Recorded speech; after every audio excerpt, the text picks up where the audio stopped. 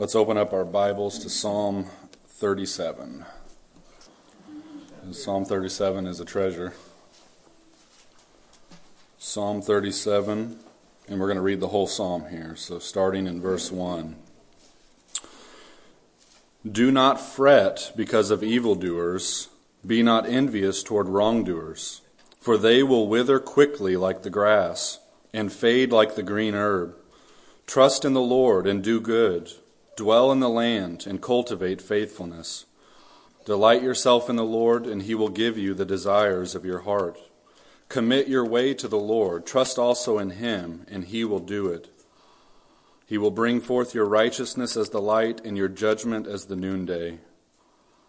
Rest in the Lord and wait patiently for him. Do not fret because of him who prospers in his way, because of the man who carries out wicked schemes. Cease from anger and forsake wrath. Do not fret, it leads only to evil doing.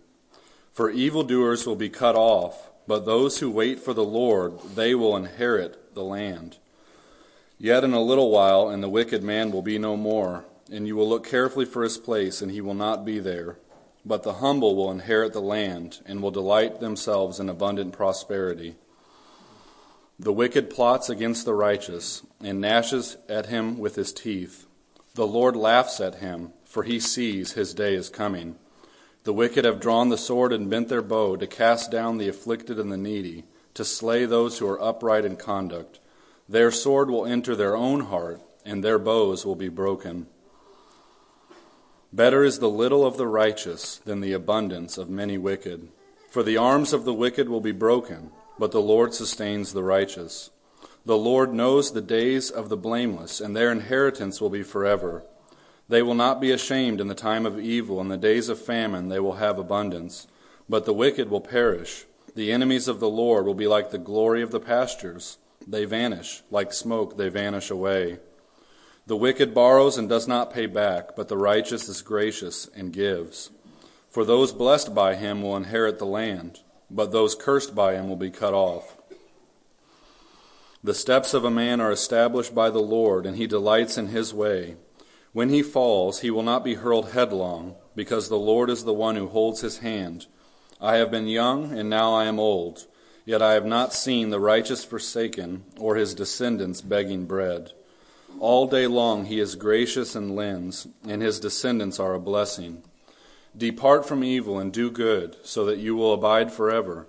For the Lord loves justice, and does not forsake his godly ones. They are preserved forever. But the descendants of the wicked will be cut off. The righteous will inherit the land and dwell in it forever. The mouth of the righteous utters wisdom, and his tongue speaks justice. The law of his God is in his heart, and his steps do not slip. The wicked spies upon the righteous and seeks to kill him. The Lord will not leave him in his land, or let him be condemned when he is judged. Wait for the Lord and keep his way, and he will exalt you to inherit the land. When the wicked are cut off, you will see it.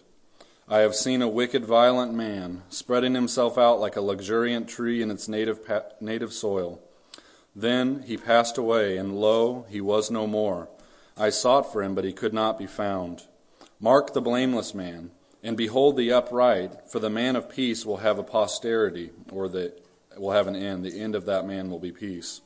But transgressors will be altogether destroyed, and the end of the wicked will be cut off. But the salvation of the righteous is from the Lord. He is their strength in time of trouble. The Lord helps them and delivers them. He delivers them from the wicked and saves them, because they take refuge in him. Amen. So, Psalm 37. There's probably 50 sermons that could be preached from this psalm, but I kind of wanted us to look at some major kind of themes that kind of come out over and over again in it. This psalm is given to us by David in his old age. He says, I've been young and now I'm old. And so there's no prayers that are offered in this psalm. It's just his observations about what he's seen, the dealings of God with men. And he's just kind of stating his fact and what he's seen, and at the same time exhorting the people of God.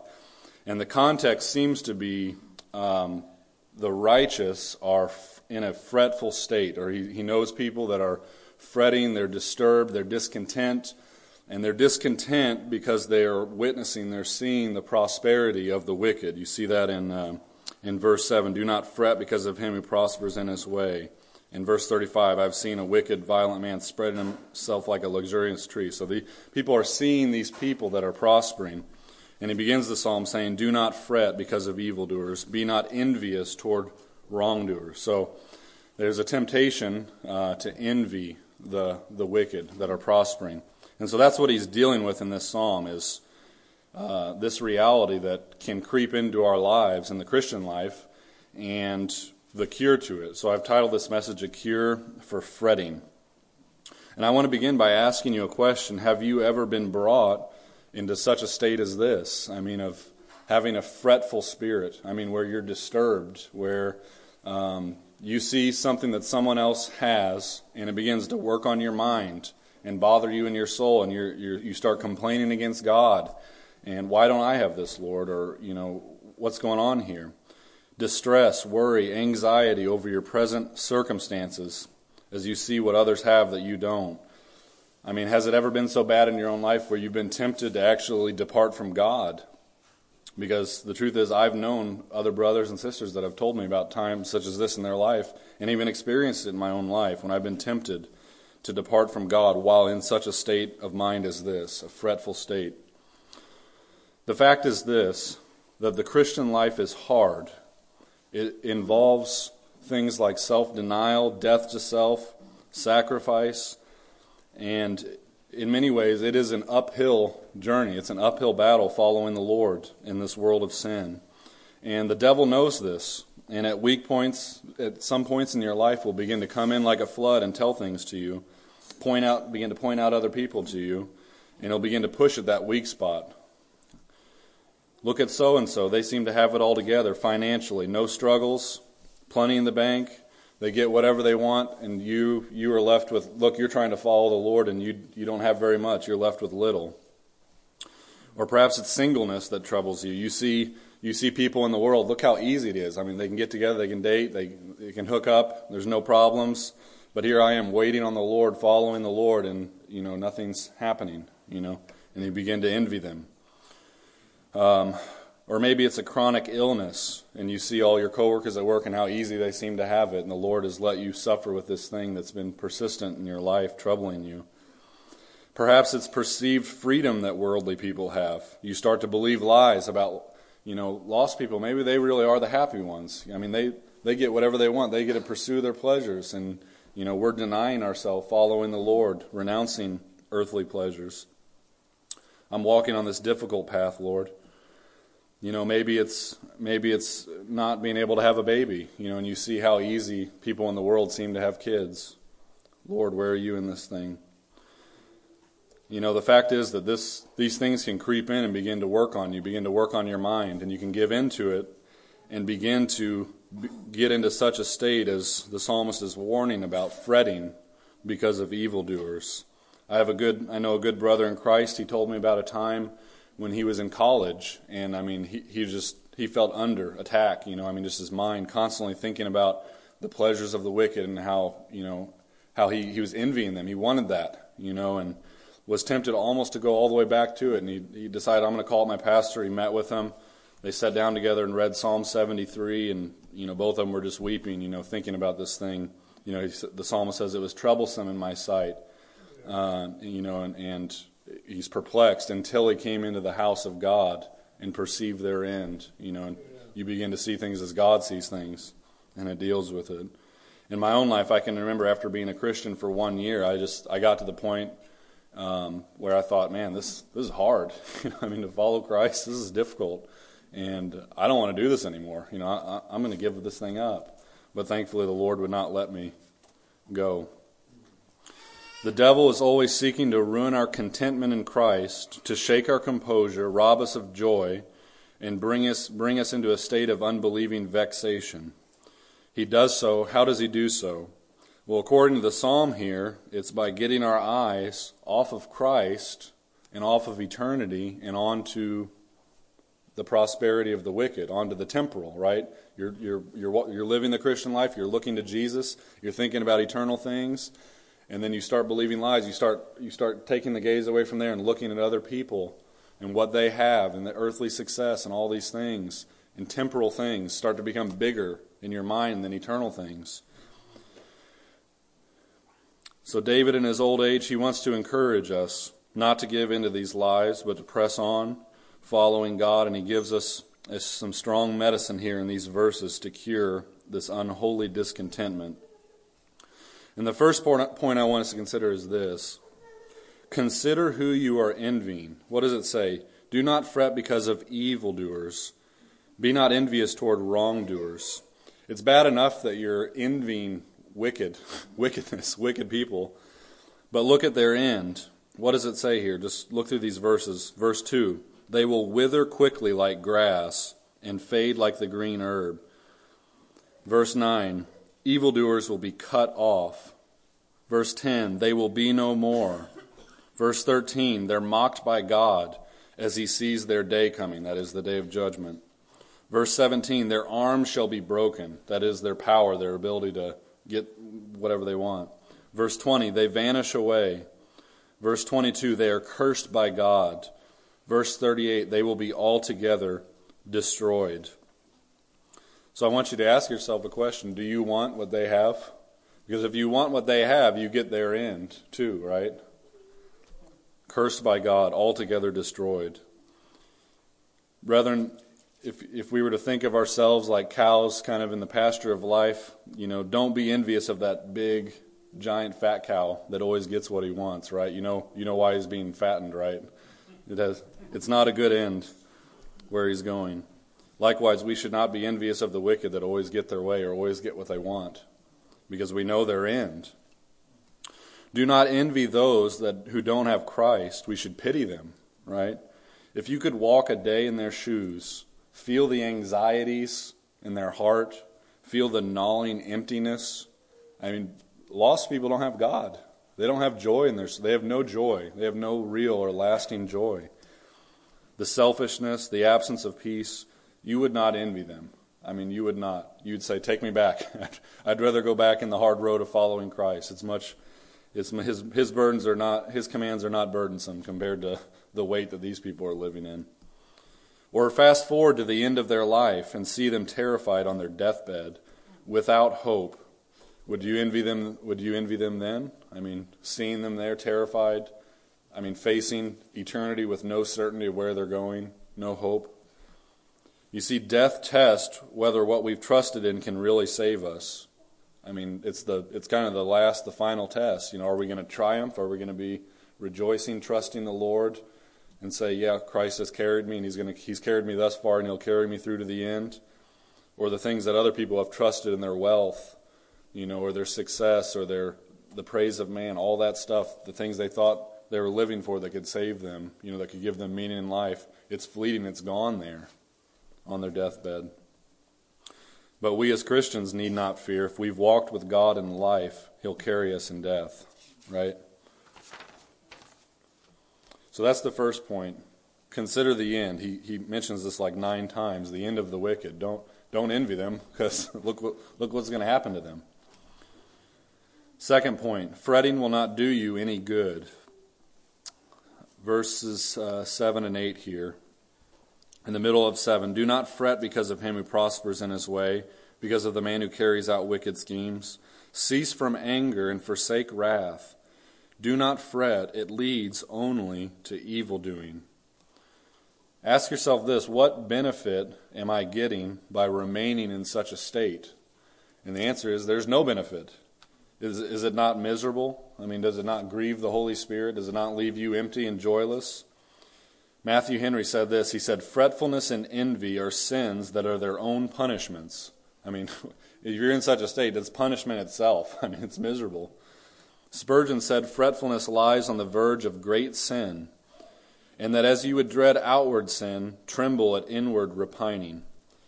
Does falling into adultery sound like a horrible, terrible thing to happen in your life? He says, as you would dread that big outward sin, dread being caught up in such a state as this in the heart, of fretting against God, repining, wanting to turn back, discontent with God. The psalmist here says fretting leads only to more sin. Do not fret. It leads only to evil doing. More unbelief, more shadows cast upon God's character. It basically leaves you like a sitting duck, right? I mean, if you're in such a state as this, you are susceptible to temptation. The devil comes in there. You're able to believe lies easily. You have this attitude against the Lord about His providence, His dealings with you in your life, and you feel justified when you sin. God's wronged me in this way, therefore it's okay that I do this thing. It's a downward, miserable spiral that, if not repented of, leads to destruction. Which is why the psalmist here, he says, cease it, forsake this anger, this unrighteous anger against the Lord and His providence. Don't fret, do not fret. It's an attitude that has to be repented of and renounced. So that's the second point. Fretting only leads to more sin. It won't do you any good to remain in such a state.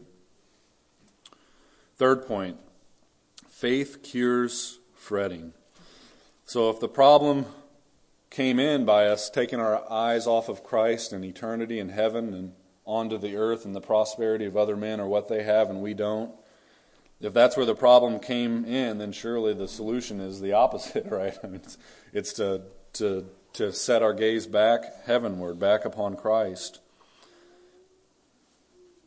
Let's look at these verses here, verses 3 through 6. Trust in the Lord, so faith, trust, and do good, dwell in the land, and cultivate faithfulness. He said just focus on cultivating faithfulness, following the Lord. Delight yourself in the Lord, and He will give you the desires of your heart. God will take care of that which concerns you. You can trust in Him, delight yourself in Him. Commit your way to the Lord, trust also in Him, and He will do it. He'll do what you cannot do. He'll meet your needs. So faith cures fretting. I like this quote from Spurgeon. He said, "Sight is cross-eyed and views only things as they seem, hence her envy. Faith has clearer optics to behold things as they really are, hence her peace." So he's saying you don't trust your sight. We walk by faith, right? Not by sight. You don't trust what seems to be, but we're living our life upon unseen realities, upon the Word of God, the way God says things really are. As we give ourselves to God, resign our wills to Him, delight in Him, commit our way to Him, wait upon Him, He will meet our needs. He is sufficient, right? He is all that we need. And in fact, the things that we think that we so desperately need or that we deserve to have, many times the Lord keeps those things from us, right? So that we might learn to find in Him our all in all, our treasure. Paul said, "I've learned the secret of being content in every circumstance." That's an amazing verse. I mean, every circumstance. Think of our sister suffering in Asia. I trust by God's grace she was content in every circumstance. It does not matter what your circumstance is. You can live and have an overflowing, abundant life right where you are because of Jesus. If you trust in Him, you're committing your way to Him, delighting in Him. Why? Because He's the fountainhead. He's the source of it all anyways. Everything else is changing, it's coming, it's going, it's passing away. Jesus Christ is the same today, yesterday, and forever, right? Better is the little of the righteous than the abundance of many wicked. Why? Their little is blessed, and their abundance is cursed, right? I mean, it's better to have a little bit in a tiny house where the love of Jesus is present there than in a giant mansion with people that are constantly bickering and fighting and selfish. I mean, it's true. The Bible really is true. It's better to grow up in that tiny house poor, having parents that love the Lord Jesus, than in a mansion. God will take care of you if we trust Him, right? Verses 23 through 25. "The steps of a man are established by the Lord, and He delights in his way. When he falls, he will not be hurled headlong, because the Lord is the one who holds his hand. I have been young, and now I am old, yet I have not seen the righteous forsaken or his descendants begging bread." God will take care of you. If you put your life, you put your needs in the hands of God, God will take care of you. I mean, he will meet your every need. He will provide for you. Verse 25, he says, we shall never be forsaken. And I think that's one of the things that has been most encouraging to me about some of these accounts we've read from our sister in Asia, is just that God is with his people, right? I mean, that was the most encouraging thing to me, is just his manifest presence there with her, and how he won't leave us. I mean, that's taking it to the extreme, of horrible torture, persecution. God is with his people. Or take yourself to your deathbed. God is with his people. You have in God what you can never lose. I mean, in our own life, have you not even proved it true? I mean, have there not been times where you've been given two choices? You can follow the Lord and be faithful, or take an easier route that is not right, or that would be dishonoring to the Lord. And if you follow the Lord, it's like the next week or something, someone gives you a gift, or it's like God makes up for it. God will meet your needs if you trust in him. We've proved it true in our own life. Never forsaken. He says here, when he falls, he will not be hurled headlong, because the Lord is the one who holds his hand. I like that. It's like, it's possible to fall in the Christian life. It's possible to fall into this state and be stuck in this state for a while. But if you belong to God, he says, you're not going to fall headlong. You're not going to go all the way down. Luther has this quote. He said, we must be up again, for God catches him by the hand and raises him again. I like that. Snatches him. Starts going down, snatches him by the hand. He must be up again. A king will not lose his jewels, nor will Jehovah lose his people, said Spurgeon. So that's the third point there. Faith cures fretting. And the last point is this. We should be looking toward our future inheritance. Look at some of these verses. Verse 9, but those who wait for the Lord, they will inherit the land. Verse 11, but the humble will inherit the land and will delight themselves in abundant prosperity. Verse 18, the Lord knows the days of the blameless, and their inheritance will be forever. Verse 22, for those blessed by him will inherit the land, but those cursed by him will be cut off. The righteous will inherit the land, verse 29, and dwell in it forever. Verse 34, wait for the Lord and keep his way, and he will exalt you to inherit the land. So it's like he's saying this thing over and over again to him. The land, you're going to inherit the land. Don't envy the wicked and their tiny little portion in this life. Why? You're going to inherit heaven one day. You're going to be in the presence of the King. You're going to be with Jesus Christ forever. We are going to be with him and soak in his radiant glories, the sunshine of his love forever.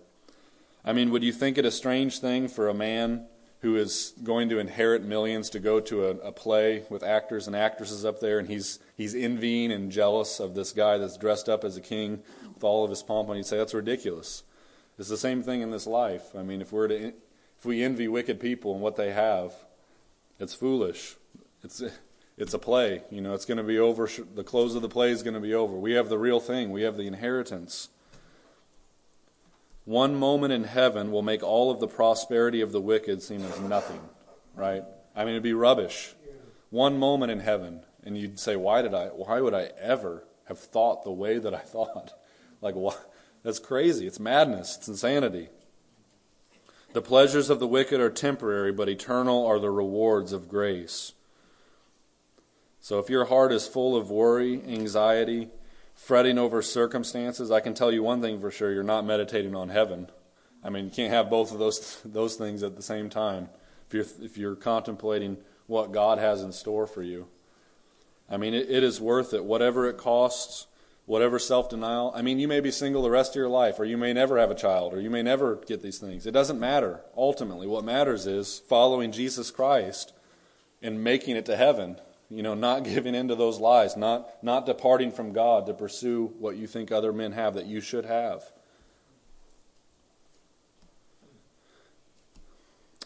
Brethren, we're going to inherit the land. Verse 37 here. Mark the blameless man, and behold the upright, for the man of peace will have a posterity. Literally, the man of peace will have an end. And a lot of the other translations kind of translate a little bit differently. They say that the end of that man shall be peace. That's the end. That's the end result of that man's life. So he's saying, stop looking at the wicked and their prosperity. Mark the blameless man. Look at him. What is the end of that man? It's going to be peace. Peace in this life, peace on his deathbed, peace in heaven, peace with God. You know, we considered earlier just about how terrible it would be to be lost on your deathbed, having an uncertain eternity before you. But think of how wonderful it can be if you have Christ. It's like the last test of faith. It's the last battle. Are you going to be trusting Christ through those hours, rejoicing? Because you can be. I believe it's available for every Christian. Why should it not be? And I wanted to share with you guys, I finished my Martin Lloyd-Jones abbreviated version the other night, and it ends with his death, of course, and I just wanted to share some of these things with you because it was pretty wonderful thinking about. So he it kind of progressively gets nearer and nearer.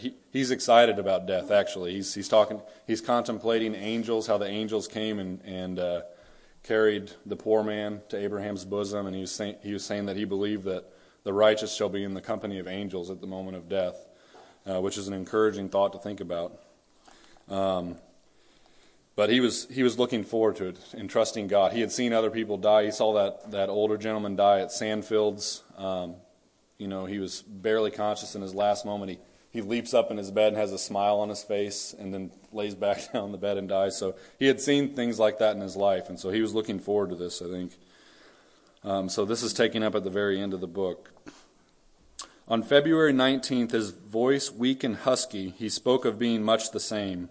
It was our last conversation, for in the following week he gradually lost the strength and breath with which to speak, and communication with the family had to continue by a nod of the head, or by a look or a sign, and by one or two brief notes on a piece of paper. Among his last audible words were those spoken to his consultant, Grant Williams, who visited him on February 24th. When Mr. Williams wanted to give him some antibiotics, MLJ shook his head in disagreement.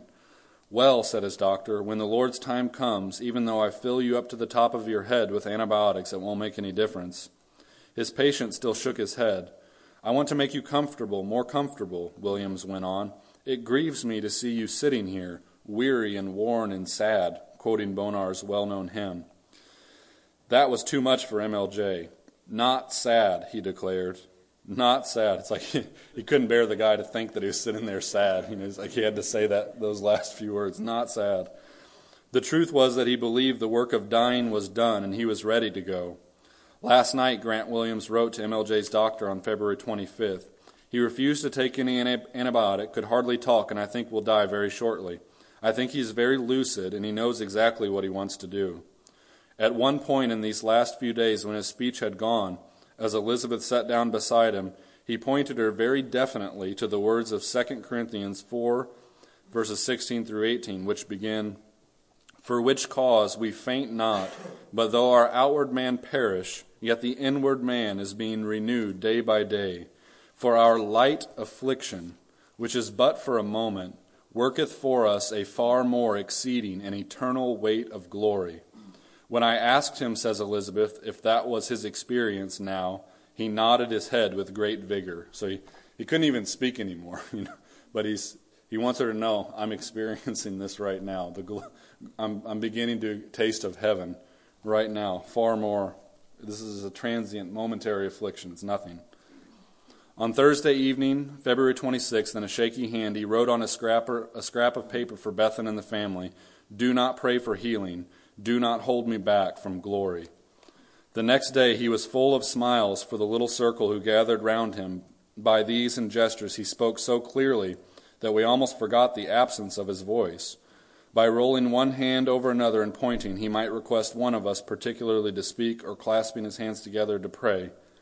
On Saturday, still in his sitting-room chair, he slept some hours and at some other times appeared to be unconscious. At bedtime it was clear that he was unconscious, and with only Mrs. Lloyd-Jones and Anne present, for the first time there was the problem of not knowing how to get him to the bedroom in the front of the house. This need was met by 2 kind ambulance men who responded willingly to her call for help and to put him in the bed. There, a little while later, he came round and knew at once what was happening. To Bethan's inquire whether he would like a cup of tea, he nodded, and while she went to make it, Anne prayed with him. He then drank some of the tea, as Bethan and Anne sat with him for about half an hour before sleeping. For over 50 years he had followed Murray McShane's calendar for daily Bible readings, and one of those readings of that day had just ended, February 28th, was 1 Corinthians chapter 15. Perhaps the conclusion of that chapter, "Thanks be to God who gives us the victory through our Lord Jesus Christ," or the words of Anne's prayer were in his consciousness as he fell quietly asleep. We cannot know, for his next awakening was in the land of the blessed. And he quotes Psalm 17:15. "As for me, I will behold thy face in righteousness. I shall be satisfied when I awake with thy likeness." Amen. So, we should not envy the wicked. We should not be fretting all that we have in Christ. Look at the end of the wicked. Look at the misery staying in such a state causes. Trust in the Lord. Commit your way to Him. He'll take care of you. You'll inherit the land. You've got heaven coming. Amen. Let's pray. Lord, we do just thank you for the encouragement of your word and all these truths, Lord, and the promise of heaven. Lord, we pray, bring us on toward that day.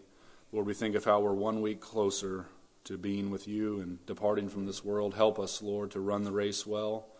Help us not to turn to the left or to the right, Lord, and give in to the temptations of the world and the flesh and the devil, Lord, but to follow you and to love you supremely, Lord. In Jesus' name, amen.